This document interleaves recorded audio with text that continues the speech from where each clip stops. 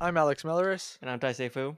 and we're going to start by talking about a tremendous victory in the sports world, which is, of course, me beating you in the poll Oh, um, I on wasn't aware Best of 12 this. Days of Christmas. It was not a close result. Oh, it I wasn't? received I received 80% of the vote, Yikes. It's which tough. might be the highest percentage ever in one of these things. Rough luck. You did mention to me after we did it that in hindsight, it didn't really pass the smell test of, oh, you get the first overall pick and you win immediately. And I get what you're saying because, like, Christmas Day is the big one. But I also said to you, you really butchered things by taking New Year's Day instead of New Year's Eve.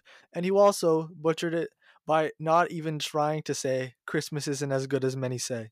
Right, yeah. There were many mishaps on that one. I have myself to blame for, coming up with a topic in the first place, letting it pass all these tests, and then subsequently botching it.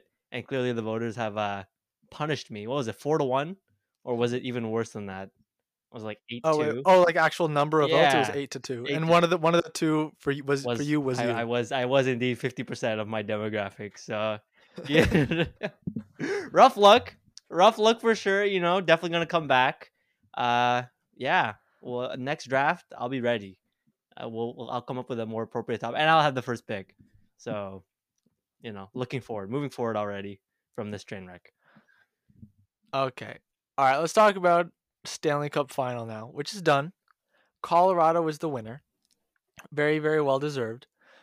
I find normally when recapping a Stanley Cup final, it feels like there's not a lot to say because it's like, oh yeah, this team is great and so they won. Congratulations. I feel like there's some juice to this one though. There's a lot of content, and some of it is actual hockey related, and some of it is more fun side things. Um, and the actual first thing I have listed here is that the real loser of the Stanley Cup final was Tyson Jost. I don't know if you saw this, No, it didn't. What but other than he was traded? immediately, What happened? well, he was traded in Yeah. the middle of the year, and then they won without him. But immediately after the finals, he deactivated his Instagram, and everyone Oh. was like, like, could it really be that bad? Like, players get traded away to teams that win all the time, but like, what did he think people were gonna like troll him? I don't know, but I mean, you got to feel for Tyson Jost, who gets traded away from the juggernaut, and it's like, turns out the missing piece all along was you not being here. Yeah, I wouldn't say it was Nico Sturm, um, but oof, that's a tough time. My heart goes out to Tyson Jost. Um, yeah, so yeah, if we're talking about other players that were actually in the played in the series, where can we start? We can start with the other deadline acquisition that can happen for Colorado. Arturi Lehkonen, former Hab, looked great. He looked fantastic. He fit so seamlessly within that lineup, and obviously, scored that cup-winning goal. But he was just a great look all around, and I feel like he had a great season with Montreal, and everybody's kind of buzzing about him at the trade deadline. But I feel like with a frankly more talent around him, he even took it up another notch, and people were kind of talking about him, but it feels like he took a national step. Like he's much more recognizable now as a member of the Colorado Avalanche, even after like a third of a season. Yeah, yeah, I agree for sure. Um, Not just like no, the production took a big boost. The fact that he's a Stanley Cup champion, and also, he's got a really kind of crazy now track record of series winning goals. When you look at last year with Montreal against Vegas, in I guess it technically wasn't conference finals, round three. This year, he scored the winning goal against Edmonton to send Colorado to the finals, and then the Stanley Cup winning goal, which at the time it was scored, I was like, that could be the Stanley Cup winning goal if no other goals were scored, and and I was right. And if it was anyone but Lehkonen who scored that, my mind probably wouldn't have gone there immediately. Um, but yeah, you love a clutch player, and he's an RFA now, qualifying offer I think around 2.5. Um, I do think Joe Sakic is probably too smart to be like, you're clutching the playoffs, take $5 million. Slight exaggeration, but I do see him getting around like the a 3 million AAV or so, which I think based on based on straight up how good he is, I think is fair. Man, I think 3 is a bargain for a guy who like drives play like he does. Like if you look at his, 3.5. I think 4.5. I think it's fine. I think it's. Ooh, I that's high. That's high. I He's like think a I think good that's. third liner. He's like, oh come on, a good third liner. I think that's. He's he's a good third liner. He's, Oh, come I think on. he works as a second liner. And if you're paying $4.5 million for a good second liner, I think that's fine. I think the way he just drove play on the Habs team, where he was like by and by the best forward, this year, in terms of on ice results, and you look at the expected goals for and whatnot. He was just that much better. He was just a step above everybody. So I think he's proven he can top six forward. I say yes, absolutely. Five is Wow. much, but 4.5. I have no issues. I think he has the track record of solid play in that role. That's a surprise. Usually you're the one to be like, extra careful when dishing out cash to players. Yeah, well, But I guess not in this.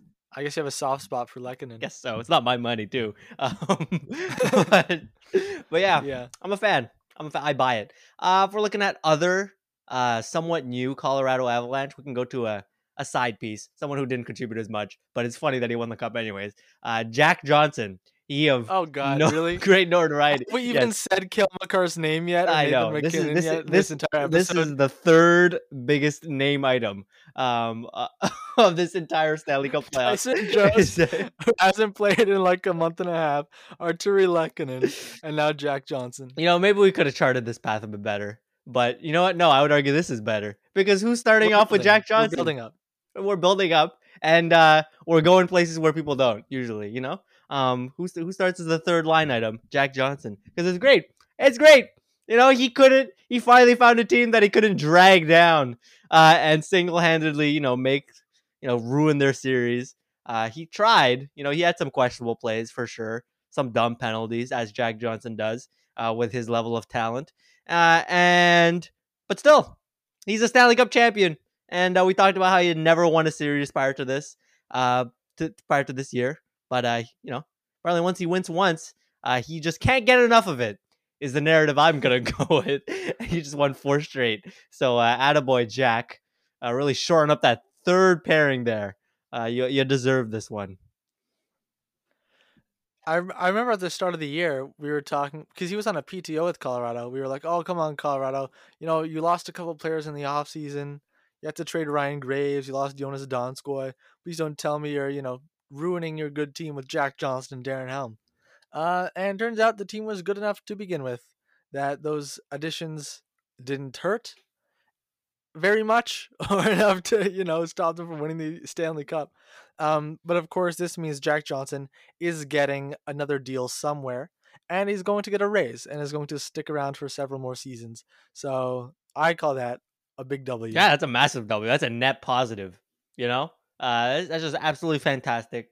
We love to see this guy stick around. And yeah, maybe he won't even have to go through a PTO next season. He'll be a July 1st kind of guy, or July 1st equivalent this year. So yeah, that's that bit. It really just adds a new layer of complexity to the Jack Johnson lore that he has now won a Stanley Cup while actively being this bad and old with third pairing minutes. It's pretty good. It's one thing if you're like, oh, he won at like 23 and he was like, I don't know, second pair guy. But no, he's like, everybody knows he's shit. He's like 35 years old and he still did it. So, you know what? I think that's even more of an achievement.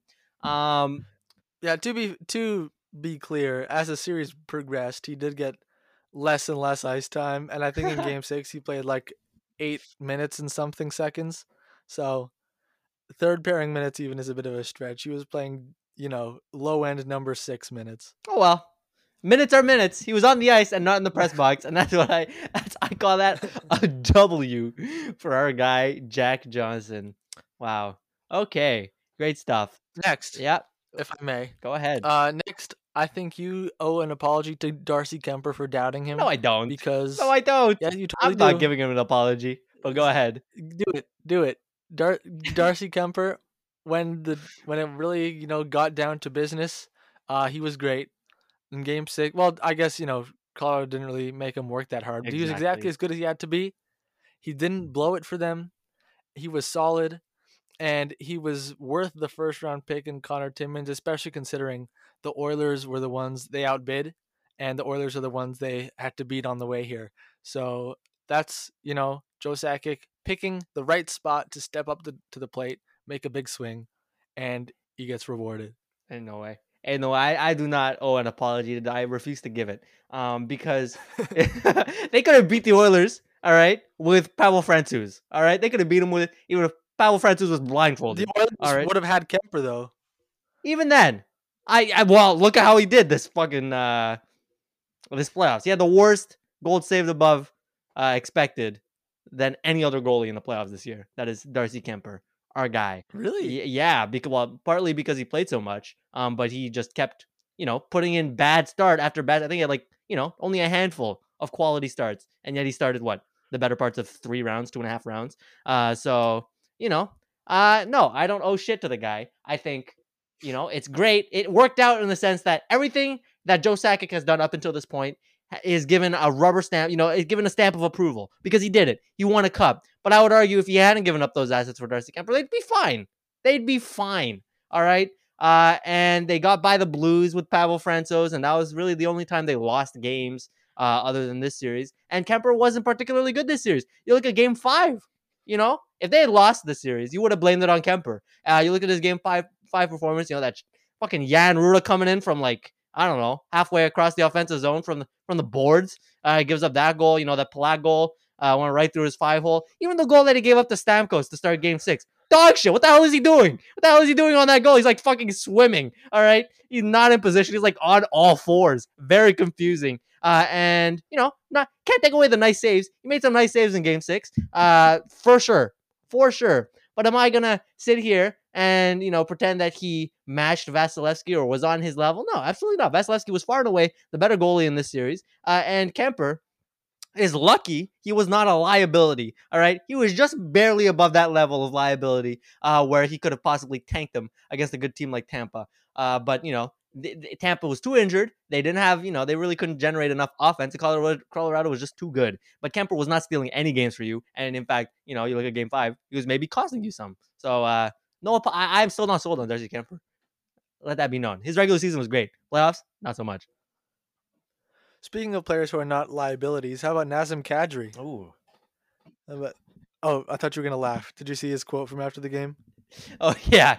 What was it? Kiss my ass. Yeah, I didn't make the everyone who connection. said I was a liability in the playoffs. Yeah, so I mean, to be fair, he was absolutely not a liability this year. Last year, if he hadn't gotten suspended, they might have won the Stanley Cup. But anyway, they won it this year, and he was key. He scored, a goal in his comeback. He had a hat trick in round 2. Awesome playoff from him. Along with Kemper, also pending UFA, along with Valerie Nichushkin, Andre Burakovsky. They've got a lot of players walking, but that's a conversation for another day. Kadri was maybe like the most fun player to watch lift the cup after all the Toronto drama, everything, all the suspensions. It's like, yes, I did it.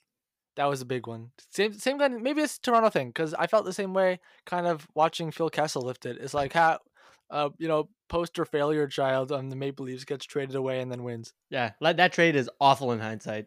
What was it like? It was Kadri, Cali Rosen, and a third, I yeah. think. Yeah, and for Kerfoot and Tyson Barrie, Kerfoot, and a 6th. Woof, nasty, just nasty. But yeah, Kadri It was good for the Leafs at the time. I really did. I was like, Barry's a good fit. Not so much anymore. Not so much in hindsight. But yeah, no, Kadri for sure. While I was watching, I was like, yeah, this is the number one player, most likable, and the best moment in terms of lifting the cup. And yeah, he scored the fucking overtime winner in Game 4. First game back. That's crazy. That's insane. Great moment. With like a fucking broken, jankety ass broken thumb. So just quality vibes. Just quality vibes. My favorite player on the Avalanche out of this series. It was just very likable dude. So good for him. And obviously that quote at the end to kind of cap it off. Because yeah, he has had a lot of haters, and he had a fucking great season. And he's about to get paid. All right. Let's just keep going down the line for let's celebrate the Avalanche, I guess. Where do we go now? We can go to the Conn Smythe winner, Kale McCarr, who, yeah, it was just kind of his breakout playoffs where like now everybody's talking about him as potentially, you know, one of the best players in the NHL. You put him in that tier one, because he's just that good at both ends of the ice, so silky smooth, so much offensive generation, and yeah, just sustained it all season just all season, playoffs, regular season. He did it all, and so this guy's just hitting his prime. He's like 23 years old, crazy. Yeah. You might be my favorite player in the NHL right now. There's nothing, when Erik Karlsson was in his prime, I might have gone for him. There's nothing like, in out of this world offensive defenseman. Actually, because I wasn't, when they started announcing, or Bill Daly was like, with 29 points in 20 games, my mind went like, oh, did McKinnon win? Because I didn't realize Makar had that many points, like nearly 1.5 points a game as a defenseman in the playoffs. And he is the first player to win the Hobey Baker, Calder Trophy, Norris Trophy, Conn Smythe, and Stanley Cup in his career, and he's only 23 years old. That How crazy is that? That's insane. Nah, that's insane. Just watching him is crazy. I mean, like those zone entries that he does, it's just they're so smooth. It's like nobody can touch him, and he just like single handedly creates all these offensive opportunities. And off the cycle, obviously as the quarterback power play, he's just so electrifying. Whenever he has the puck, kind of like definitely reminds you of McDavid in that sense, where when he's touching the puck, and he always does some good shit with it. So yeah, no, it's he stands out so far up and above, kind of everybody else, especially at his position, but just on the ice in general. It's just really, really fun to watch for sure. I wish in some ways we had this podcast back in 2017, because I would have been talking about how I think Kel McCarr should be in the conversation for first overall with Nico Hischier and Nolan Patrick, and I would have been correct. Yeah, absolutely. Believe me. You'd have been Believe me, I vindicated. would have said that. You would have had it on the record. Yeah, now I don't. Now I just have vague memories of kind of thinking that. Well, it's okay. There are other, you'll have other good takes. I'm sure Thanks. you will. All right. Yeah. So, anybody else on Colorado that you want to shout out? Yeah, go for it. We got to talk about Nathan MacKinnon. How could you forget? How can we? He was really. I know Landeskog was the captain, but it kind of feels like Nathan MacKinnon is the de facto heart and soul of the team. Just the way everyone talks about him, his chickpea pasta regimen, and he like yells at players for eating bagels. That's not true, by the way. But anyway, it really does feel like he sets the tone. And in Game 6, last night, they're up 2-1. And the third period, everyone was talking about how it was just an absolute masterpiece of defense. They only give up 4 shots on goal the entire period to Tampa Bay. And MacKinnon, your best forward, superstar player, is on the ice defending the lead late in the game. So even though, Cale Makar was clearly the well-deserving Conn Smythe winner, I was a little surprised that it was unanimous. All 18 voters had him number 1 on the ballot, because I think MacKinnon deserved real serious consideration. And it was funny, I found also in his interview right afterward, basically all he could say was, "Oh, I just love Sidney Crosby so much," in different ways. He was like, I don't know if he was like, "Oh yeah, me and whoever his roommate is," or I don't know if he has a roommate, whatever. Anyway, his room number the night before was 1787, and he was like, "Oh, it says 87. We're winning." Or apparently he thought it was like a good sign that they're winning because like his room number had 87 in it. Then he was like, "Oh yeah, I was the drunkest guy at two of Crosby's Stanley Cup parties back in Nova Scotia, so he better be the drunkest guy at mine." And I love how Sidney Crosby's just at the top of Nathan MacKinnon's mind after winning the Stanley Cup for the first time. Yeah, that's right. We love a Sidney Crosby stand. Rent free. Rent free is right. Yeah, it's hilarious. Does it? He mentions the teammates, but just kind of out of nowhere, like it just starts fucking going off about Sidney Crosby. So very funny. But yeah, another guy similar to Makar in the sense that he has a very unique and distinct play style, and you can kind of see that raw power. And when it comes to leading the team, he really seems kind of unhinged, doesn't he? Like all the reports that we hear, obviously the chickpea pasta and all that. But just his vibe is just, you know, seems like a bit of a nut. You know, not necessarily in a bad sense. Just, you know, just like really obsessed with hockey, and that's fine. Cool. But yeah, sets the tone is right. Because he seems to be all about it. And yeah, with superstars like him, especially he's like what, like 29 now. You don't, you know, No, he's it's not that old. he's not that old, really. Okay, fair enough. He was Anyways, drafted 2013, so he's like 27. I guess he's close to 29. close enough. But yeah, you like to see him, you know, check that box. Players of his caliber. It's always good to see them lift the cup, whether it's him or like a Landeskog. They're all, you know, somewhat up there in age. There's only so many kicks that they can. And when, you know, players are that good, they're around for that long. I was like, okay, there's a degree of satisfaction, you know, that maybe you don't get when Tampa, you know, wins yet another cup and you see the same cast, the Mhm. same core win. You know, it's nice to see a new core win. It's good vibes. McKinnon's actually 26. He's a September birthday, so he was 17 when he was drafted. All right, so September I was 1st. even more off than I initially thought. You'll love to see Yeah. it. You'll love to see it. So Uh-huh. yeah, He was like I think it was last year in an interview after Colorado lost to Vegas in round 2. Someone asked a question about like if you can, I don't know, be proud of how far the team came or whatever, and he basically said like I've been in the league for 9 years and I haven't won shit. Now someone went back to that screen grabber, that quote, yes, last night, and was like, oh, he's won shit now. And there was the Adrian Dater thing, remember from last year? Is like, hey Nate, I know you're a gamer and all that, but you maybe just think you were thinking too much and just say fuck it fuck or it. whatever. Do you remember that? Yeah, of Yeah. course, One of my iconic moment. favorite tweets I saw from someone was like, in the post game interview, someone like with tears in his eyes saying snip like, Nate, I know you're a gamer. I guess he really did say fuck it for this year, you know, and what? No, I think he said, Oh, I think he did the opposite. I think he said we got to focus extra hard, and that it worked. there we He go. just took the opposite of Adrian Dater's advice. So ice cold take by Adrian Dater. Apparently, all they had to do was just run it back, and what do you know? The team was talented With Jack enough. Johnson. Jack Johnson and Darren Helm. You know, Darren Helm was, you know, I heard his name enough to like, you know, he was like, oh, he Yeah, contributed. So good for Darren Helm. You know, out of nowhere, like won a cup. What, back in like fucking 2010 or whatever the fuck, and 2008. 2008. Yeah, even further back. And now he's back. You'll have to see it. Good shit. That's a long ass gap for a guy who I Do you barely think he knew was. retires now? Why not? He How old is won. he? He won in his rookie year. He won this year, and none in between. Do you think that's it? It's kind of perfect, isn't it? Bookends. Yeah.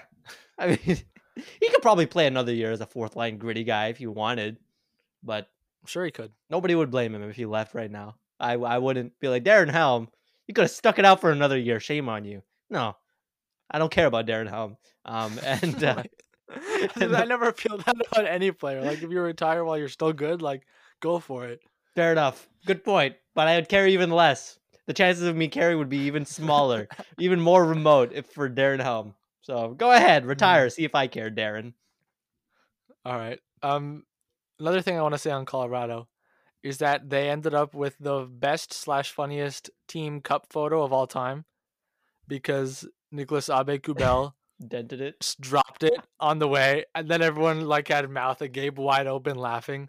And I saw one. I don't think it was the official picture, but there was one angle that was like right after it was dropped and being recovered, and like everyone on the Avalanche had these massive like expressions of like, "Whoa, you just dropped it!" And I think it was actually dented. So there's a funny moment of the night. Yeah, yeah, you can see in the clip. It's clearly no longer circular. Nice little flat spot he put on the cup. So there's a little souvenir. Off to Tampa Bay. What are our initial thoughts here? It did seem like their offensive capacities fizzled out relative to Colorado. I think a lot of that you can, you know, point at injuries. And maybe they just weren't talented enough. But I think, you know, their offensive output just wasn't enough at the end. Okay, yeah, I know you. It makes sense to try to rationalize like where Tampa fell short. Maybe it's just because I picked Tampa, so I don't want to, say I was wrong, even though I was close. Bias. But I do think like because I'm not really seeing much talk like this, but sometimes people get into their heads like, oh, Tampa's dynasty is over. I don't see it shaking out that way at all. Even though Palazzo UFA, whatever, Nick Paul, they don't have that much in the pipeline. But this series was very close. Two of the games they lost were in overtime, and another one was a one-goal game. This very clearly could have swung a different way one of the games, and we could be talking about Game 7 tomorrow. I know that's not what happened, but also consider that they did it without Braden Point. They did one without Stamkos a few years ago, and they won. Uh, Stamkos stepped up this year, but he still probably wasn't quite as good as Braden Point has been in their past playoff runs. That's a massive deal, and they still gave the Avalanche a great run for their money. So I think Tampa's reign as a threatening team, or a real Stanley Cup threat, is far from over, and I think they could possibly win it again next year. Go 3-for-4. Sure, that's fair. I just felt like as the series dragged on, they just lost too many pieces, and they weren't getting enough from their depth, right? Like they lost Point. Cirelli was clearly very, very injured, right? And like it was really one line that was kind of producing, wasn't it? It was Palat, Stamkos, and Kucherov, and yeah, we didn't hear much of anybody else if you think about it. And it was almost enough. Granted, I'm not saying it was lopsided, but like I thought it was at least somewhat tilted in Colorado's favor, and Vasilevsky almost was the great equalizer and whatnot. But at the end of the day, you can see why they lost in 6 games, right? They were outplayed by Colorado, especially in terms of offensive generation in a lot of these games, and the depth just wasn't there, whether it's just talent or significant injuries. I would still argue that the point still stands. Yeah. Um. Also, I guess the Patrick Maroon streak was not stronger than the Corey Perry streak. First player ever to lose 3 Stanley Cup Finals in a row with 3 different teams. That's really something, isn't it? Yeah. So if I'm an up and coming team and I want to guarantee myself a deep cup run, all I need to do is just add Corey Perry. So watch out. I don't know. Or Patrick Maroon. I feel like that's the better option. Yeah, but his streak is dead. His streak is dead. It's over. It's done. This was the year to add him. If we want to talk about players with Cup Finals streak appearances, Corey Perry's got 3 and Patrick Maroon's at 4. So, you know what? True, but Corey Perry has a more meaningful streak. It's more meaningful to be 0-3 than 3-1. Now, what does meaning even mean? Up for debate. Very much up for debate. But it's just, it's cooler. I'll just say that. So that's my advice. Fuck Patrick Maroon. Perry is still under contract with Tampa next year, though. Oh. He signed a 2-year deal. I did not know So that. he's not hitting the open market. Yeah. There we go. So looks like they're doomed to another runner-up. That's what I say. And yeah, Patrick Maroon's a real asshole, isn't he? That's what I got. Just a real asshat. That's what I discovered. You want to talk about asshats? Did you see what Kucherov was doing near the end of the game? No, I don't. You didn't catch this. Was it the Manson thing, or was that somebody else? I don't even know what you're talking about. The Manson thing. So basically, go ahead. Like 25 or so seconds left in the game. Do you remember the almost icing call where Hedman was going slowly to try to sell it, but it was waived? Yeah. Basically, like at the same time that was going on, or like a couple seconds later, Kucherov's stick had broken, and he went to the bench to get a new one. Sure. And the equipment manager didn't have one ready for him, so Kucherov started throwing his gloves at the equipment manager. Go on Twitter, look at this clip. It's insane. He is He is going ballistic, and it's like, you're almost out of time, Kucherov. Like, settle down. You're Nikita Kucherov. Take any stick, compose yourself, and try to score. But he basically took himself out of the play in anger that the equipment manager, wasn't ready with a new stick for him. It's insane, and I'm shocked that it took a while for this to get any sort of traction, but people were barely talking about it and paying attention to it. What the hell? I just saw the clip. Pretty easy to find. Worth a search for anybody listening. But very aggressively just throwing in the towel, in that sense. Yeah, real loser shit. Nikita Kucherov. Jesus Christ. I guess you could say he was going up for a change. I see somebody came off the bench at the same time. So, maybe they were making a change. and he just decided So to then get throw off him the ice to then. the ice. Fair enough. But yeah, pretty unhinged. And separate thing, but like, why are you getting Kucherov off the ice with 20 seconds left in an elimination game Because that you you're don't have losing? because you don't have a stick ready. Oh, I guess so. Is the main point? He doesn't have a you don't have a stick for him, and he's throwing his gloves at you. Get That's off the ice. it's Yeah. time to send somebody else on with 20 seconds left. Mhm. Yeah, was it, I think it was Patrick Maroon. There was somebody who just took a vicious whack at Josh Manson after the Lehkonen goal. It was behind the I don't play, remember who. and yeah, they just went two handed, just tried to like baseball bat swing into the back of the leg of Josh Manson, but Manson caught it and like lifted his skate to deflect the stick. But that could have been Mm. pretty dang bad. So yeah, Yikes. bad shit. And damn, I hadn't caught that Kucherov thing till now. All right. Anybody else? Let's see. Any other notable Lightning? I guess Vasilevsky was obviously very good. No complaints there. He just and got better as the series went on, but didn't get enough offense support.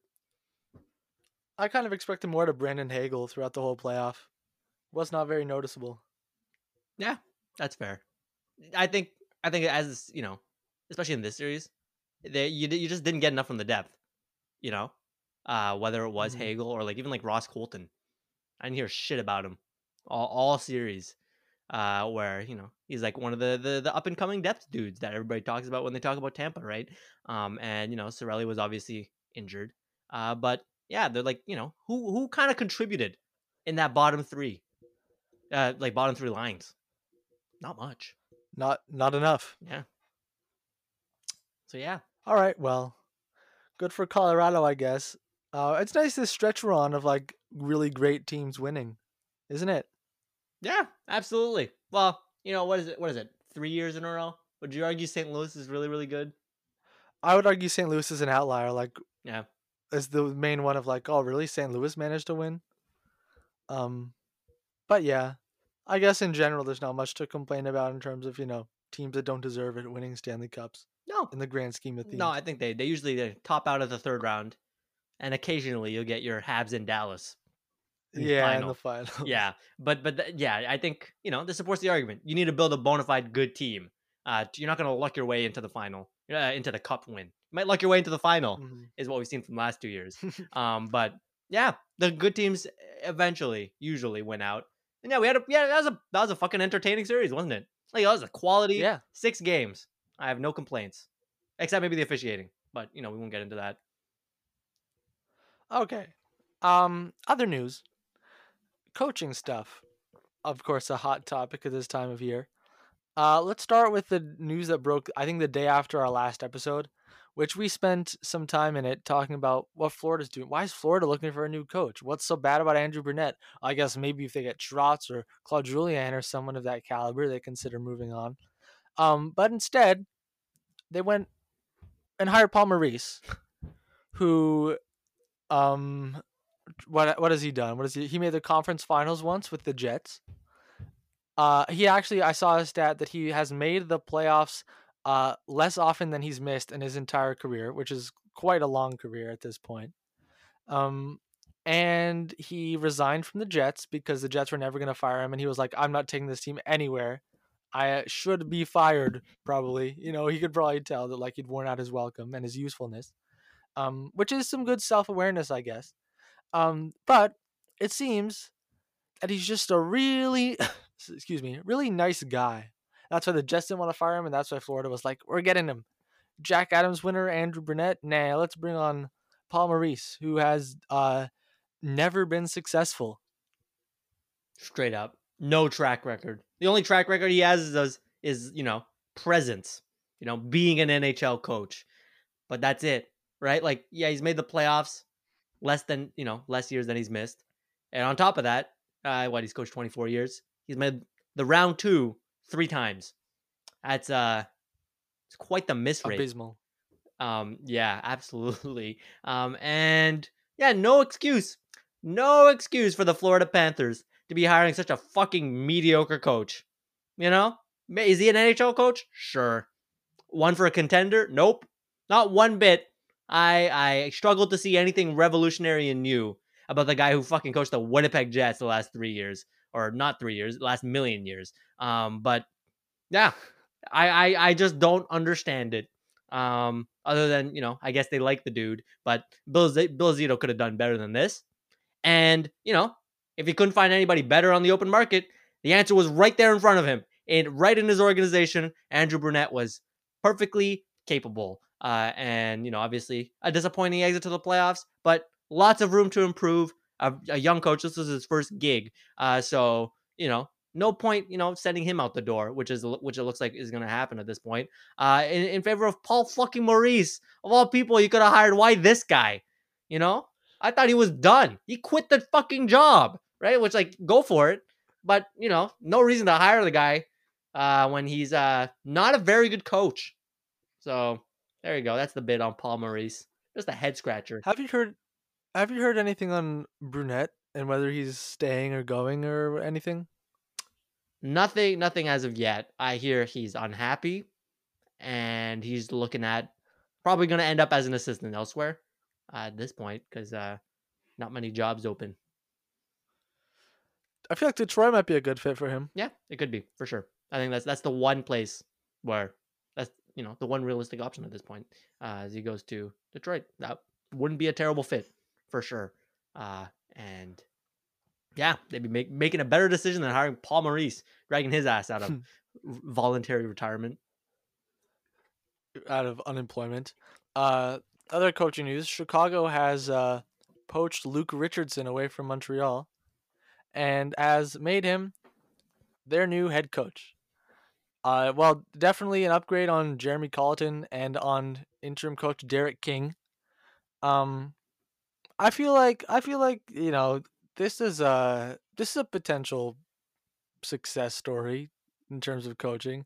I feel like in terms of Montreal coaching, Luke Richardson's a name that people generally think has done a good job in his tenure here in whatever role he had, which I barely remember what it was.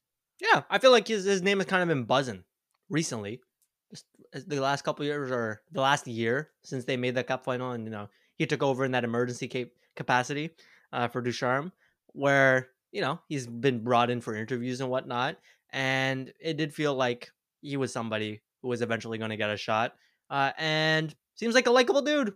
I gotta say, just overall good vibes, and yeah, at this point, the Blackhawks are clearly on the way to bottoming out as an organization and bottoming out their roster. So he's a young guy, hasn't coached before in the NHL as a head coach.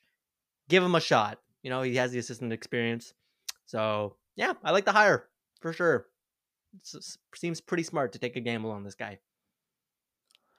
And Barry Trotz is taking a year off, or is decided he's not going to coach anywhere at the start of the year.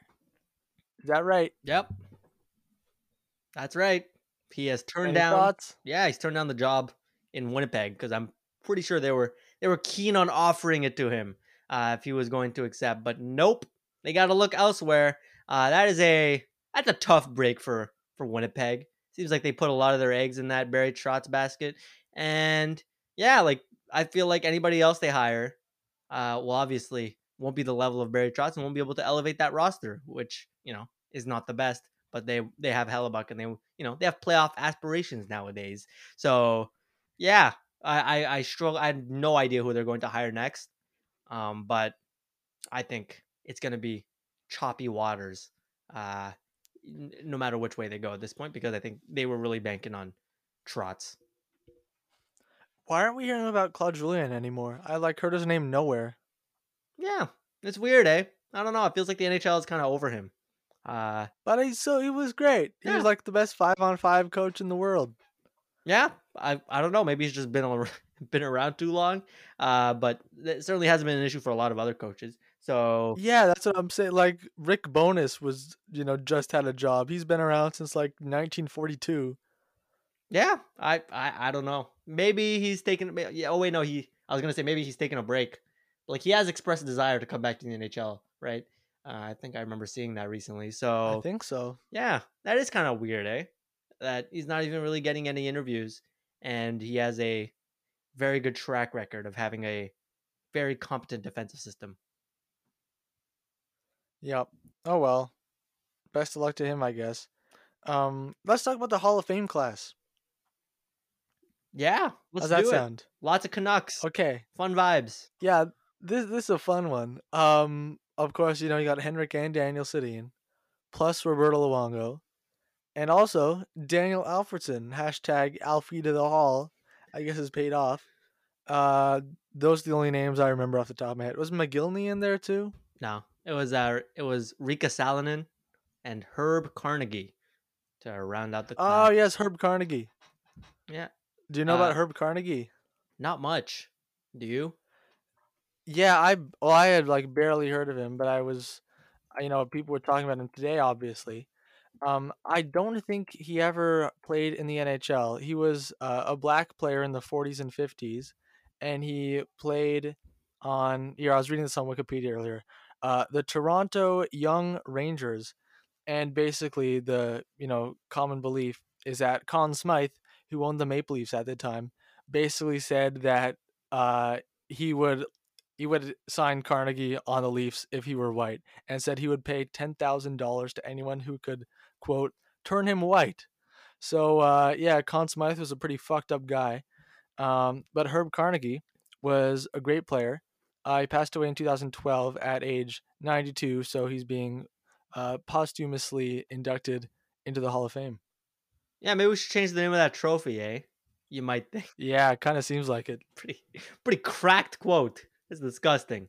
I'm on, that's whack. But yeah, that's nice. That you know, in retrospect, that's what do you say? He's from the 40s.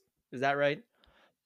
Yeah, he played in the 40s and 50s. He played for the Quebec Aces, the Shawinigan Cataracts. Although both of these, okay, the Cataracts is now the name of the QMJHL team. The Quebec Aces were an amateur, and later a professional ice hockey team from Quebec City, founded in 1928. I don't see what league. Oh, in the American Hockey League, I guess, which I'm not sure if this American Hockey League is the same as that American Hockey League. Um, but yeah, he was a great player who was definitely NHL caliber and probably better. All right. Well, there you go. Glad to see he's getting that recognition, even if it does come quite late, very late. I would say. But looking at the other dudes, who do we start with? We can start with Daniel Alfredson, who's probably the the most hotly debated guy out of this class. Certainly not a lock like the Sedins. Where yeah, just what's the voting process for this? I don't remember. I don't remember who A votes bunch for it. of, What's going on? I think it's the Professional Hockey Writers Association, or is it even, or is it just like a Hockey Hall of Fame voting committee who like no one knows who's on it and no one knows how the voting works, and they all kind of just, I don't know, convene and vote in an extremely convoluted way, and then sometimes if a player's not quite good enough, they might get in like 15 years. Does that help? Thanks. Yeah, that sounds about accurate. That sounds about accurate. That's pretty fucked. I'll do. Well, let's do it like the baseball system. Big vote. There's a whole show about the percentages, the cutoffs. Just makes it that much more interesting. Other than one day, it shows up on my Twitter feed that these 5 people have made it in. See, like, is this even a set number thing? Does it have to be 5? I don't think so. It That's feels like a random. Every year is between like 4 and 8. random as shit. So yeah, honestly, I don't know what if I have much to say about any of these players. I feel like didn't we discuss the Alfredson case at one point? I feel like we did. We did. Yeah. I think we came out on the side of put him in there. Yeah. Sounds familiar. At least I did. The one I was against was Getzlaff, and he like just retired. Right. And Spezza too. What was it? I think I was against Spezza also. I was like, okay, let's pump the brakes a bit. I said fuck it, put him in. I remember pretty clearly because that was pretty recent. The Spezza thing, right? He got bumped up to the front office. Yeah. Yeah. But Alfredson was a while ago. But I think we did land on, likable dude, franchise icon. He's got the production. Sure. Put him in. Go for it. You see? It's just great vibes. Everybody's celebrating. Uh, that's what it's all about. You'll have to see it. Luongo had a tweet that was like Sedin Luongo best line in hockey or something like that. And there were some funny replies. Among them, there was I think Tom Sestito was like with Sestito on defense, and then Frank Corrado was like as my D partner. But another someone else was Frank like, Corrado. you and Henrik should have a former captains only lunch every once in a while just to piss off Daniel. Yeah, what was it? I don't remember the last time we had this many players from like a single team, like not just like one franchise, but like time wise, they were all there together. That's pretty nuts. Yeah. 3 in one class. This is like fucking 50%. 2011 Canucks. That's seems a bit wild. And it's 4 out of 6 Swedes. Oh, that's true. Is it? Wait, no, it's 3. not. It's 3. Yeah, I don't. Why in my head Luongo was a Swede for a moment. Maybe I was just like, oh, he played with the Sedin, so he's Swedish. Yeah, it's just the all Swedes line. Sedin Luongo. That's what they say. Swedish power. Yeah. I have not much else to add. It's just cool that they get recognized. Good for them. Congratulations. Drink a beer. All right. Let's talk about the draft, more preview. Last week, I'll admit, was a little messy. We were jumping around from here to there. So we decided this week to focus in a little bit more on some players, and the players we picked are the second tier of defensemen. By second tier, I mean beyond Simon Nemec and David Jiricek, who are probably going to both go into the top 5 or 6. And that second tier includes the likes of Pavel Mintyukov, Kevin Korchinski, Denton Mateychuk, and then I'll talk about this a little bit, but I think there's a bit of a gap after those 3 to players like Lane Hudson, Leon Bichelle, Owen Pickering, Seamus Casey. I don't know if you can tell, but I've actually done a fair amount of reading and research on the draft over the past week or so, and I feel like I know much more than I did at this time 7 days ago. A1, we're draft prepping as we get ready to go to the draft. What is it? 2 weeks now? Just about. Less. Oh, crazy. That's fast.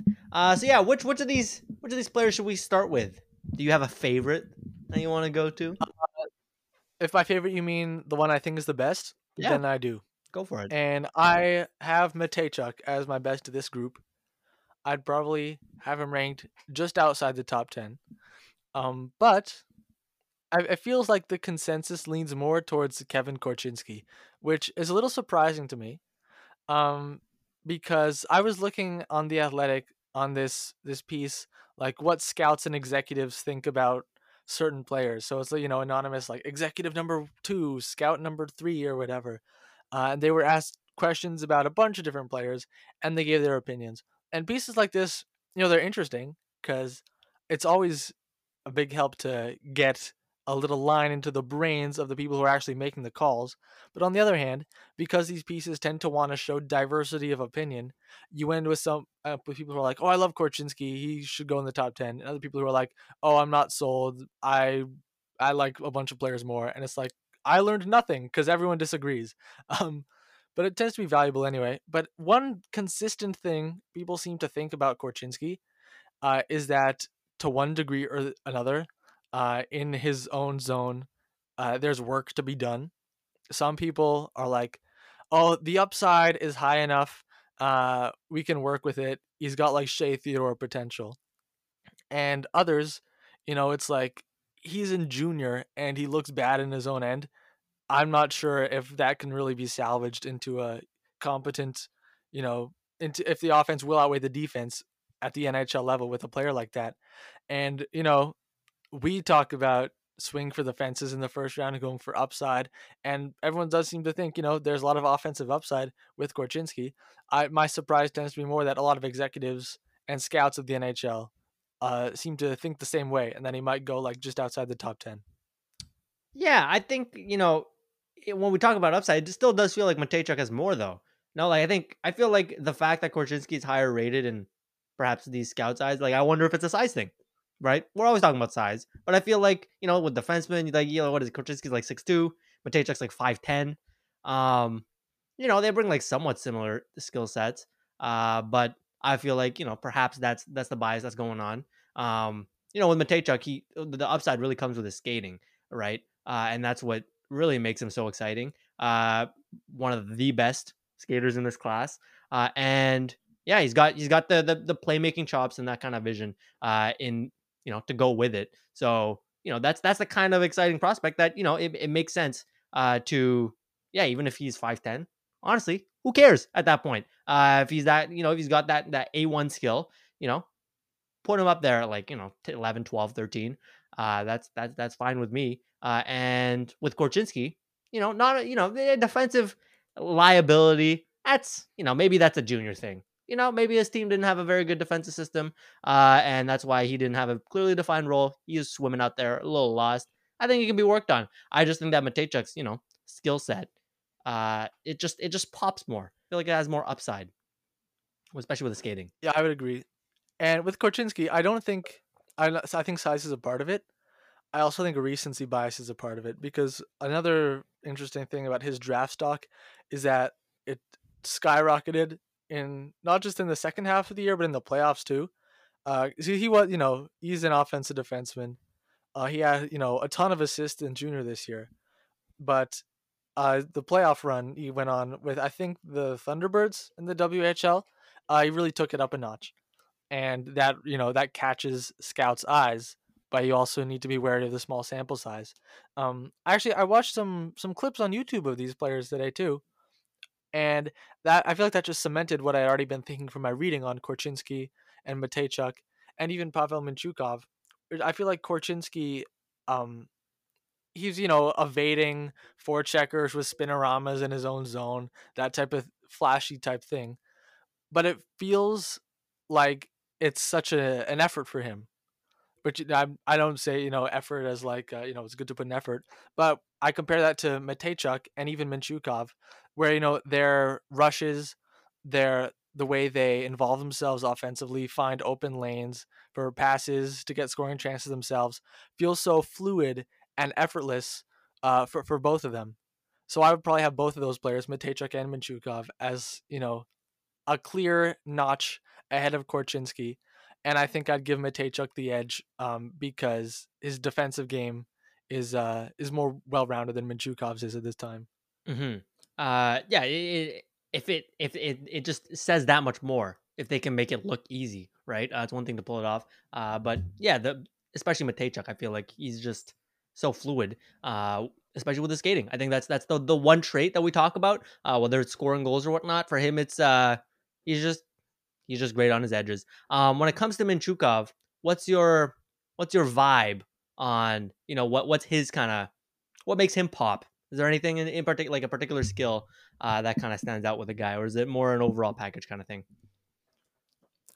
Well, I think I kind of what comes to mind is honestly a cross between the other two guys we're talking about in a certain way, uh, between Matejchuk and Korchinski, which it maybe fits because I have him ranked in between the two of them. Um, I do see him kind of similarly to Korchinski.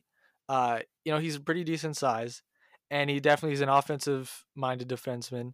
Um, he appears to sometimes go a little crazy with the pinches offensively, which has bitten him in the past. Something Korchinski struggles with too. But Minchukov has it has improved over the course of the season. Um, and I just compared him to Matejchuk in that the offensive game just looks so easy for him and so effortless, which is amazing to see. Another thing to note with Minchukov though, which is extra impressive, is that he's from Russia. He came over to North America to play in the OHL. The OHL didn't play the entire 2020-21 season, so he basically a year of his development off, and then he came back this year and he improved so much over the course of the season to the point where he may get drafted in the top 15, or I guess kind of a long shot, but top 10 is a possibility as well. So I think that that's an amazing sign that even with missing an entire year of development, which I know a lot of these players miss sometimes, but most didn't miss an entire year, he was still able to cover all that ground in a short amount of time. Yeah, absolutely. That sounds like it bodes well. I think, with Korchinski and Manchukov, yeah, it's that, they need to, maybe perhaps there's sometimes, a bit too eager in the offensive zone or like aggressive, and they just need to work on their decision making. But I think that's absolutely something you can work on, right? It's not a raw skill problem. It's just, you can coach that up. That's definitely something you can learn in the NHL or just in their developmental programs. You say there's like you cut the tier off after those three. Um, I would add Lane Hudson to that group. I Very think, fair. yeah, he's just he's obviously the big knock on him is the size. What is he like 5'8", 5'9", which Hmm. you don't see much of in the NHL in terms of defensemen. But yeah, he's a playmaker, right? He has excellent vision, and he just knows how to make the right play. And that lack of height, so to speak, it makes him agile. He's great. He's a great mover. So just he has a very unique skill set, being at his size, but also just having the kind of vision that you can't really teach as a defenseman. And yeah, I just I put him fourth out of those four, but I wouldn't argue there's such a big gap between him and the other three. Yeah, that was the next guy I was going to name too, because he's, kind of the extreme end of like the, small defenseman who's good offensively type thing. Um, which I feel like, yeah, teams are coming around on it. There are good small defensemen around. Even that what I was talking about with the what scouts think, like, so they do cite Torrey Krug, Jared Spurgeon, Matt Grzelcyk as like the type of player Lane Hudson could potentially grow into. So there is a precedent there. But as we know, there is still this size bias there where teams may be looking like, oh, do we really want to take a swing on this small guy who, you know, is a bit of a long shot to really reaching his full potential, more or less. They may think that way, whereas you have maybe another safer, quote unquote safer option sitting on the draft board too. Yeah, I think you could see him potentially, falling into the second round. Because if there's always that safer pick for that general manager to take, you might see him tumble to day two or just the back end of day one, and you might actually see that gap right between the top three and him. But at that point, I would argue it's a bargain because for swinging for upside, he's got a ton of that, and yeah, I mean small defenseman. Uh, Clearly small, offensive minded defenseman, especially. There is certainly a precedent for that in the league. I am very interested in Leanne Bichelle, um, because he's very polarizing, and he's kind of the total opposite of Lane Hudson in a way. He's 6'5", physical defenseman, which is kind of a red flag for a lot of people. Where people seem to differ though, some are like, oh yeah, he doesn't really have any offensive upside at all, may become like a bottom pairing defenseman, and some are like, no, don't underestimate his puck skills. He has some vision. He has some offensive tools. He has some offensive touch, and people seem to disagree on that. I may have to watch a few clips to form my own opinion, but basically, a lot of people are drawn the Keandre Miller comparison. A lot of who like this player, and if you're picking around 20 and you think a defenseman can turn to Keandre Miller, I think that's a reasonable swing to take. Um, Players like that don't come around very often. On the other hand, if you're thinking it's more likely he turns into Jared Cowan, you probably don't draft him at all. Yeah, that's right. I think it's somewhere in the middle. I don't know if he's the second coming of Keandre Miller necessarily. He doesn't I don't think he has the offensive upside to it. But it's not like he's an offensive nothing.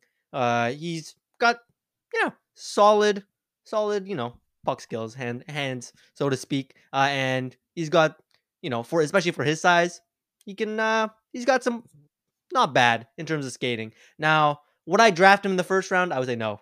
Hard no. Because what does he really have going for him that brings him to that next level? Now we're talking about like, physicality, his size, and I don't know if I'm after that. I don't think that's the upside I'm kind of chasing in the first round. Now, maybe mid second round, I certainly have no objections to that.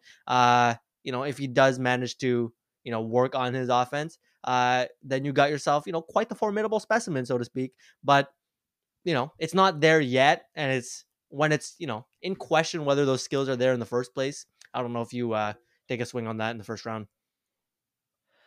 Yeah, I'd be, every other defenseman we've mentioned so far, I'd probably be more willing to take than him. Another defenseman, I'd probably also be more willing to take than him. When I read Owen Pickering's scouting reports, I'm very confused as to why he isn't ranked higher. He tends to be around the mid 20s or even into the second round.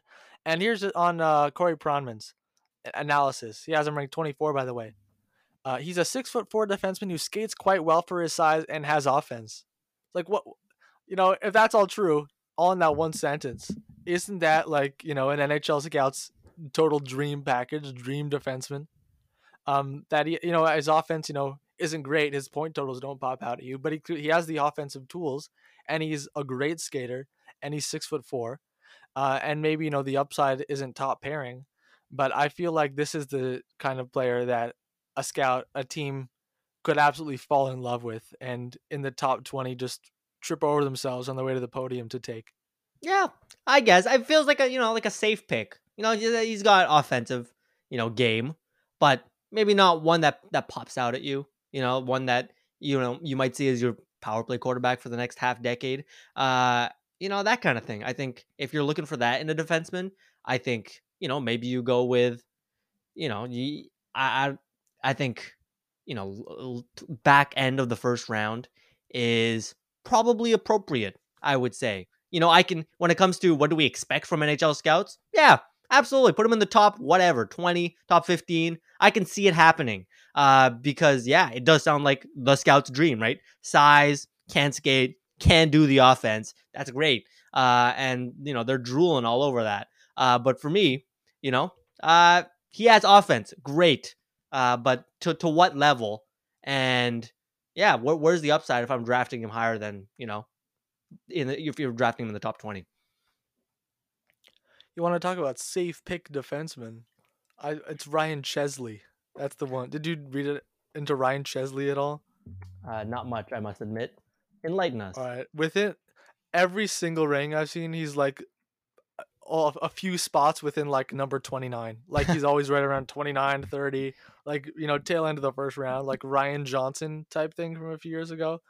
He's basically everyone across the entire scouting community seems to have the exact same opinion on him, and it seems to like him the exact same amount, which is an extreme rarity. And the idea with him is basically like, oh, no, nothing's gonna get by him. Apparently, he plays for the U.S. Development Program, and apparently, all the forwards on the team were like, "Yeah, he's definitely the hardest one to go up against in practice. He's gonna stop you every time." Um, Notably omitted from that is any mention of the offensive side of the ice. But late first round, early second, you're always going to end up with some team who's like, we'll take the defensive stalwart. Yeah, that's what he is, right? Like he's just a safe pick is exactly the right way to put it. A stay-at-home defenseman. We see them every year. Like, the best defensive defenseman in this class. Great. What does he bring for me, at the other end of the ice? That, maybe isn't as coachable as being able to be competent in your own zone. So, I am not a fan of such prospects. Well, they have their place in the league for sure. There's roles for them, and they can be quite important. But I think in terms of what are we looking for in a when we're drafting, and that's very hard to acquire, via trade or free agency. It's that upper level of NHL player, and it's a big time rarity to see an upper level stay at home defenseman with no offensive capabilities or very little. So yeah, I'm not really keen on these kind of prospects personally, and I probably wouldn't draft him until the back of the second round, even if nobody can get by him or whatever it is. Yeah, I think we're pretty much on the same page with that type of thing. One more defenseman who's probably going to go in a similar range I want to talk about. I think you'll like better is Seamus Casey, also on the U.S. Development Program. He's 5'10", so he's small, but of course that doesn't bother us, doesn't bother you and me. And he's more of the offensive type. Good skater. Here, I'll read some from Scott Wheeler's. He looks effortless out there, weaving in and out of coverage and mixing in delays and fakes with a puck to create space for himself or take it from others. Offensive defenseman, where this is the type of player where if things work out, you may hit a home run. Yeah, I think. What level of upside do we put this at? Do we think? Do we think it's a, what the I upside here? Is I it like a good second pairing defenseman kind of guy where he can really kind of bring the offense there? I think it's several notches below the other three we were talking about: Yeah, Mateychuk, Minchukov, Korchinski. Actually, I do think this is a very good draft for defensemen. Overall, it's like a maybe slightly below average draft. But most years, I find myself looking at, reading the reports, falling in love with the forwards and their skill and high upside. This year, it's kind of the other way around. A lot of the forwards, the like top 15 of the draft, I latch on to certain red flags, and I'm like, I don't know. I don't know. I feel like, Mateychuk and Pavel Minchukov have a much better chance to become real difference makers than someone like Jonathan Lekaramaki or Connor Geeky or maybe even like, Marco Casper or Matthew Savoy. I really like those two defensemen. yeah, I would agree, especially on Mateychuk. If you're sitting there right outside the top 10, grab him because, yeah, the upside and just the raw skill, especially when it comes to the skating, and we know skating in the NHL, that's a prime skill of great importance. Yeah, I would absolutely go and swing for that home run.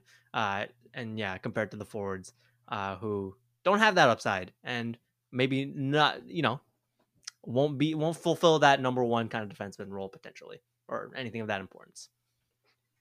Yeah. All right. So I think that's mostly it on draft talk. But I wanted to shout out two other forwards. I didn't warn you of this, but there are two forwards I want to mention. We might have mentioned one last week, but I have more info I want to discuss. The first one is Rutger McGroarty. Do you know about Rutger McGroarty? Vaguely, well, he's got a great name He and does. skilled winger man. Yeah, he's skilled winger man, but he's not just skilled winger man. He's also leadershipy winger man. No. This year's default future captain, whatever, Tyson Jost type thing, who got traded and then his team won the Stanley Cup without him. But anyway, Wheeler's report starts with McGroarty's one of those kids who just looks like a pro hockey player. So basically he was the captain of the U.S. development program. This first paragraph talks about his charisma and the light and energy that oozes out of him. But then he does go on to say you have to be careful not to put too much stock into the off-ice piece of the puzzle that he already appears to have figured out. And he goes on to say, good skater, good offensive winger, that type of thing. He's not like a bum on the ice, of course. Gonna go in the first round. But the reason I bring him up is because this seems like prime Pierre Dorion reaches for him at number 7 material. No way. I was like, they did Tyler Boucher last year. Are you kidding? Captain of the U.S. development program, who like apparently impressed everyone in interviews. That's Pierre Dorion's favorite midnight snack right there. He's ranked like late teens, early 20s in a lot of lists. Ottawa's stepping up, taking him number 7. That's my super flamin' hot take. Wow. All right, that's a good one. Yeah, this is the Dorian calling card. Yeah, the off ice stuff can be overrated, absolutely, because you mentioned Tyson Jost. Recently Instagramless Tyson Jost. No, you got to focus on the on ice skill. Obviously you don't want an ass hat, but the skill will show out, and sounds like McGroarty he's got the skill, but not to the caliber of like top 10 dude. Yep. Last guy. Did we talk about Brad Lambert at all last week? We did talk about. I don't know if it was last week, but it was someone recently. Anyway, What do you got more to want to say add? about Brad Lambert. Go for it. Okay, because at the start of the year, the talk was like, oh, potential top 5 pick. Oh yeah, I remember we did talk about it because we compared him to Atu Ratty, and he kind of stagnated. And some people are still like mocking him to the top 10. After reading what 3 executives and 1 scout have to say about Brad Lambert, would be very surprised if he ended up going in the top 10. he is going to slide. I'm almost certain of it. Because all for every question asked to scouts and executives in this article, you got, mixed answers. With Brad Lambert, here are the 4 answers. I'll read them verbatim. Number 1 from executive number 1. If you're thinking of stepping up in the top 10 or 12 and taking him thinking he's so talented he'll figure it out, you're kidding yourself. Oh In the shit. back, yeah, in the back half of the first in the back half of the first round, I guess, when the next best alternative has nowhere near the tools he has, then it will start to make more sense. Scout, I would take him somewhere in the teens. He didn't have a great season, but you have to remember all he's done before and how good the skating and skill package is. So that seems to be a nice review, but it still says, I'm not taking him till the teens. Executive number 2 says, he's not for me. I've seen little progress in his game year over year. The skating is awesome, but there's not much else there that interests me. A lot of circling the perimeter, doesn't make many plays. We'll let someone else take him. And finally, executive number 3. People talk about how talented he is, but outside a couple World Junior games when I watched him this season, he didn't really accomplish anything. If I had a top 20 pick, I would hope to get a better player. Yeesh. Wow. Not very Jesus. glowing reviews of Brad Lambert. And I'm thinking, he might even fall outside the top 20. Yeah, that guy was like we're talking about teams. This guy was like, I wouldn't take him in my top 20. Damn. Sounds like he's maybe coasting off that past caliber and that raw talent, and maybe he hasn't developed that next step in terms of product. Like obviously his production sagged this year, but just being able to create plays in the offensive zone. I've heard rumblings about like attitude shit. Like he's not the A1 character guy that teams like, and maybe that's related to his fall. But yeah, that's very strongly worded reviews for a guy in free fall apparently. Mm-hmm. Yeah, so that really stuck out to me as something I wanted to mention in advance of really hard hitting draft season, because I knew he was sliding a bit, but it probably everyone said like, yeah, I'm not sure about Brad Lambert, because if there were even one positive review that was like, I love him, he's a top 10 guy, that probably would have been in there to try to balance things out. Maybe. Yeah, or maybe they're all playing a game of chicken. They're like, I don't want to be the guy who says I love Brad Lambert because I do love Brad Lambert and I'm trying to get him in the top in pick number 11 or some shit like that. Nah, probably not. I feel like Galaxy they're brain. generally pretty honest in these, anonymous source things. Yeah, fair enough. So, yeah, it looks like his stock is falling quite drastically, this dude, and we're getting some insight into why. Looks like it sounds like his game is kind of stagnated, aside from just kind of the skills package that he had originally. Don't I do a mock draft next week? Sure. Why not? Yeah, we should, because next week's our last episode before the draft, so it's then or never. Let's do it. I pick then. How's that? You pick what? I pick then instead of never. Oh, okay. I thought you were like then was a player. You're like, first overall, I pick then or something. That is not what I meant. Anyways, we have that to look forward to. And yeah, cool. That's a little sneak peek into next week. Okay, so I think that wraps it up for our draft coverage today. Get some insight into approximately 7 or 8 players. And yeah, I think you have a trivia ready for me. And before we started taping, you said it was avant-garde. So I have no idea what I'm expecting here. We're not following the standard 7 out of 10 format, apparently, is what I'm told. Yeah. Well, dude, I don't even honestly really know what I'm expecting here, and I'm the one who made the quiz. So we were talking about how perhaps the trivia style of, I'll ask you 10 questions, and if you get 7 right, you win, is starting to get a little bit stale.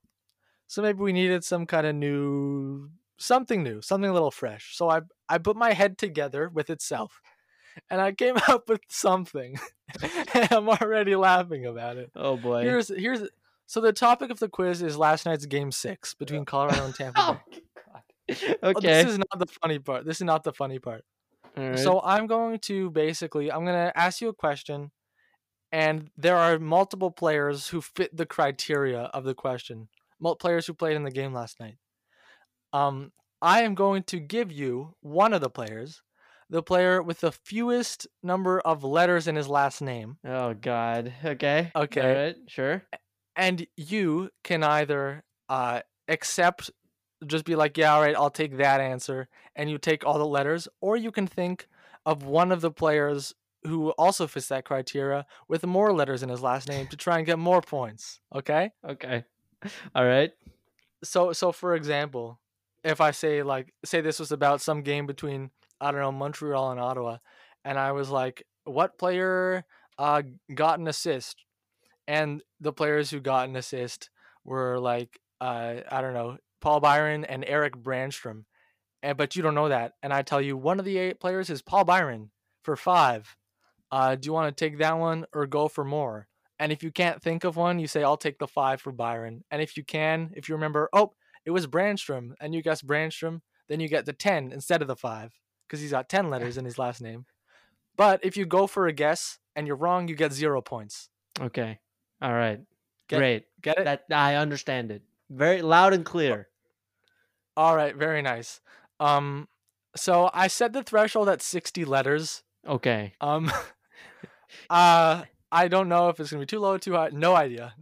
We can adjust as we go along. How many But are you ready to questions? begin? How many Oh, questions are it's there?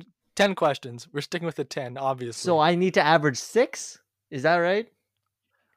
Yeah, you need to average 6 letters per question. Yes. Okay. I calculated so that if you go with the player I give you every single time, you're not gonna Yes. win. I'm not gonna win. Okay. Yeah. So you do need to, take some jabs if you want to meet the threshold. Okay. Bro, like 6 of these first answers are gonna be fucking Nick Paul. All No, right. no, don't worry. Okay. Okay. Darren Helm. First All right, one. yeah, go ahead. First one. Yeah. Name a player who scored a goal. I'll give you Stamkos for 7 if you would like to take it. No, I'll take Nathan McKinnon. Perfect. Maximum 9 out of a possible 9 points with that one. Extremely well done. Nice. All right. Feels like a gimme. All right. Next, name a player who got an assist. I'll give you Bowen Byram for 5. I don't get to know the max, right? No, because then you just Okay. think of what player has that many letters. Okay. All right. I say Nathan McKinnon again. Another 9 on 9 performance. Oh. Excellently done. Oh, you'll have to see it. Already banked myself a run. Okay. Okay, go. Landeskog also would have given you the maximum on that one. Just an Mm. FYI. Thank you. Anyway, No. name a player who got a penalty. I'll give you Cale Makar for 5.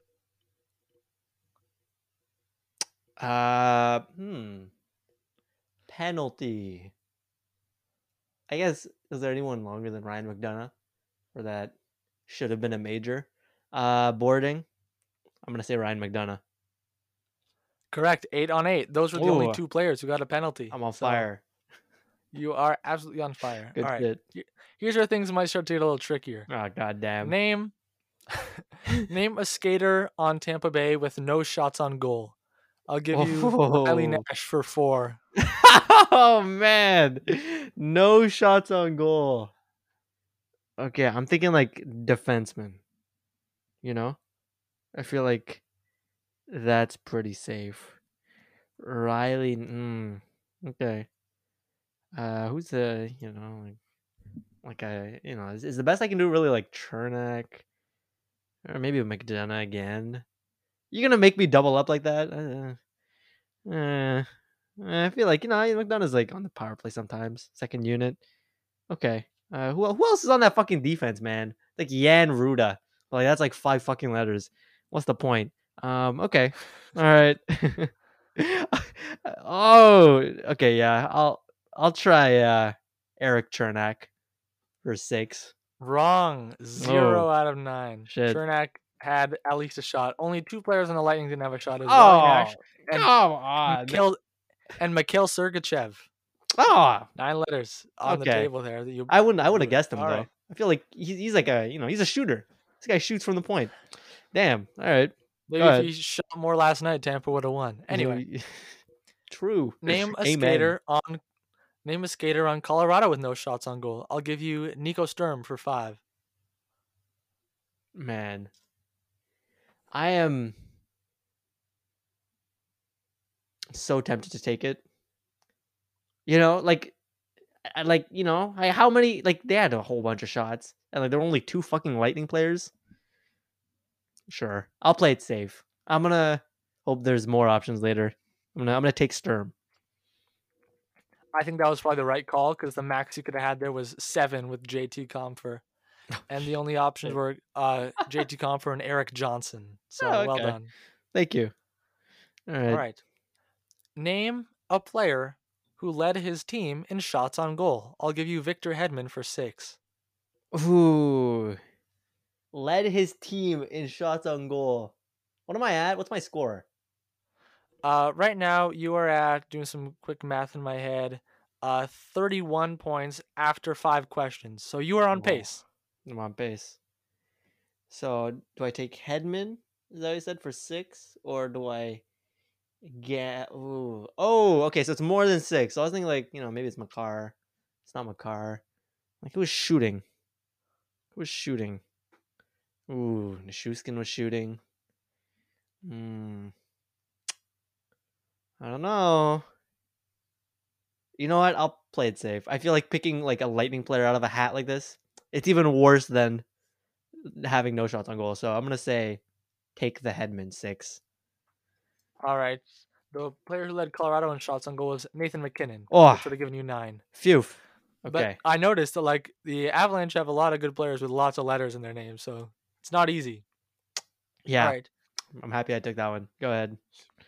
Name a Colorado player with 4 hits. I'll give you Darren Helm Oh, for 4. come on. 4 hits. The hell is that supposed to mean? Exactly 4 hits? Exactly 4 hits. Fuck that. What is this? That's I so honestly, bad. Yeah, what? now that I think of it, it is. But I was really scraping the barrel here for stats Oh, that the that's NHL page would give me. that's disgusting. You know what? Who was the one that I lost everything on? I don't Uh, remember. I, it was you didn't think of Sergachev for no shots on goal. Shit, man, I should have just taken the points there. Cause that 6, I could have used it. When I keep on accepting these garbage ones, like who'd you say? Who was the 4 hit guy? Darren Helm for 4. Fuck, man. Remember I said Darren Helm at the beginning. I knew you were gonna use his ass. Yeah, you really went. All right, let's look at Darren Helm stats. Oh, you got 4 hits. All right, let's do that shit. I see you. I see you. All right. Okay. Sure. I'm not. Unless there are like maybe there are like many players who got. It's just too many, man. I can't pick this out of that. I'll get Darren Helm. Give me Darren Helm. All right. The only other option was Logan The O'Connor. only other option. What the hell are you talking about? The only other Logan option. O'Connor. Oh All right, so God. you got the 4. Okay. All right. Okay, so let me just count these. I think you're at What 41. an abomination. 9 plus 9 plus 8 plus 5 plus 6 plus 4. Yeah, you're at 41. Okay. And we got 3 questions left. Ah, it's a disaster. You can do this. It's a disaster. You, All you, right. you can Okay. do this. I'm All right. confident. Please. All right, next question. Name a forward on Tampa Bay. So we've already narrowed it down quite a bit. Name a forward on Tampa Bay with 0 power play time. I'll give you Riley Nash for 4. Ooh. Oh man. Who's on like? Oh, I was just looking at their depth chart because I was laughing at it. Riley Nash for 4. Okay, so who's it not? It's not that first line, obviously. It's not Palat, Kucherov, Stamkos. Maybe Perry's a mainstay on that. Ross Colton gets a bit. Said Nash for 4. Who else is on that team?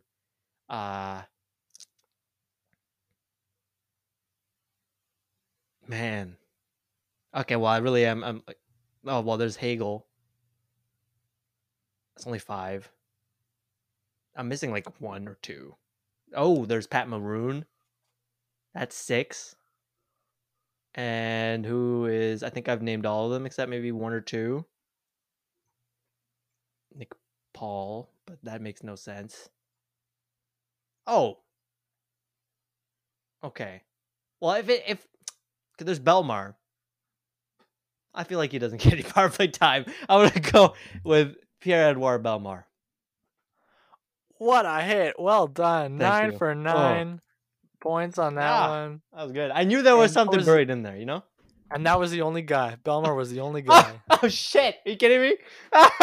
Nope. even Well even done. oh god, even like Nick Paul had power play time.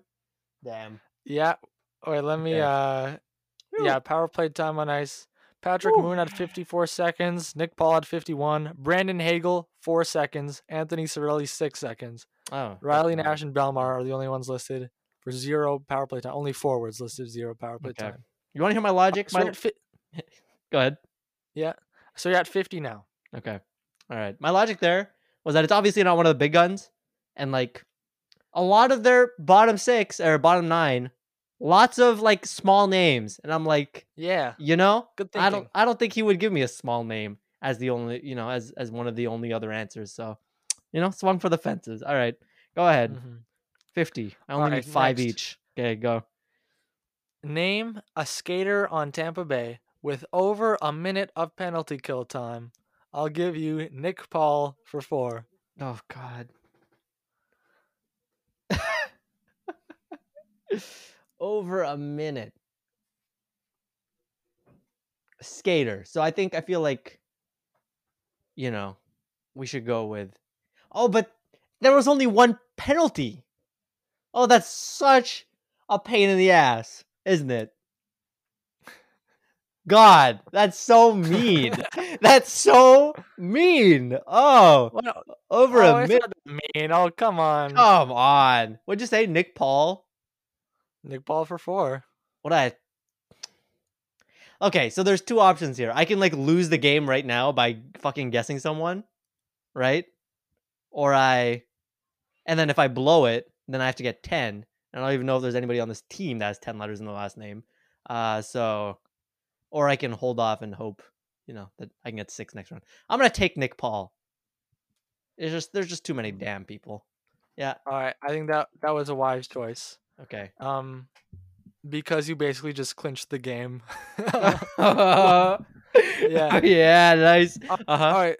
So by the way, the other options on Tampa were Sergachev, Sorelli, and Chernak. So there were a few options there. Okay.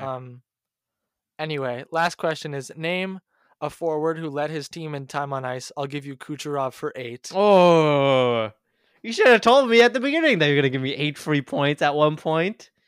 All right, I'll take the 8. Well done. Don't mind me. You got 62. I was hoping at that point you were going to need the extra points, and so you would have guessed McKinnon, which has 9 letters, even though the answer is Nichushkin with 10. Oh, okay. And so, wait, what you said was ice time? Was that what it was? Yeah, Nichushkin led. Oh, I should have specified led forwards on his team in time on ice. Sorry, that could have been. I'm sorry. Oh my god. Yeah, go ahead. I missed that specification. I'm very glad that didn't come back to haunt me. No kidding. No kidding. Yeah, that didn't even strike. I was so wrapped up in my victory that didn't even strike me that temper tantrum Kucherov was didn't make sense that he fucking outplayed all the defensemen. I assume Yeah. it was Hedman, right? Yeah, probably. I didn't even look. I was just looking at the forwards. Anyway. All right, we did it. So, we did it. Yeah. So what do you think? What do you think of that one? That one was great. kind of crazy, but yeah, it was new. It was new, and I liked it. I enjoyed it. That was great. I like the avant-garde scoring system for sure. Like the it wasn't like it's the most unconventional I've ever seen. It's number of letters. So yeah, that was fantastic. A1. Thank you. A+. I approve. I'm glad about that. Even though we both enjoyed it, I might never do it again. That's fine. I don't know if it's a repeatable concept. Yeah, exactly. I feel like it might be a 1 or maybe 2-time thing kind of situation. Yeah. I don't know if I dig, every 6 weeks trying to think of 9-letter last names. I don't know if that's my but it was it was great. It was a great time for the one time. All right. I'm glad it was a success because I really wasn't so sure about it. But anyway, thanks for listening to this week's episode of Fusion and Hockey Podcast. You might be able to tell, but I think we're going to try these weekday nights from now on instead of Sunday nights. Probably Mondays/Tuesdays, whatever works out best for us on particular weeks. yeah, next week is mock draft.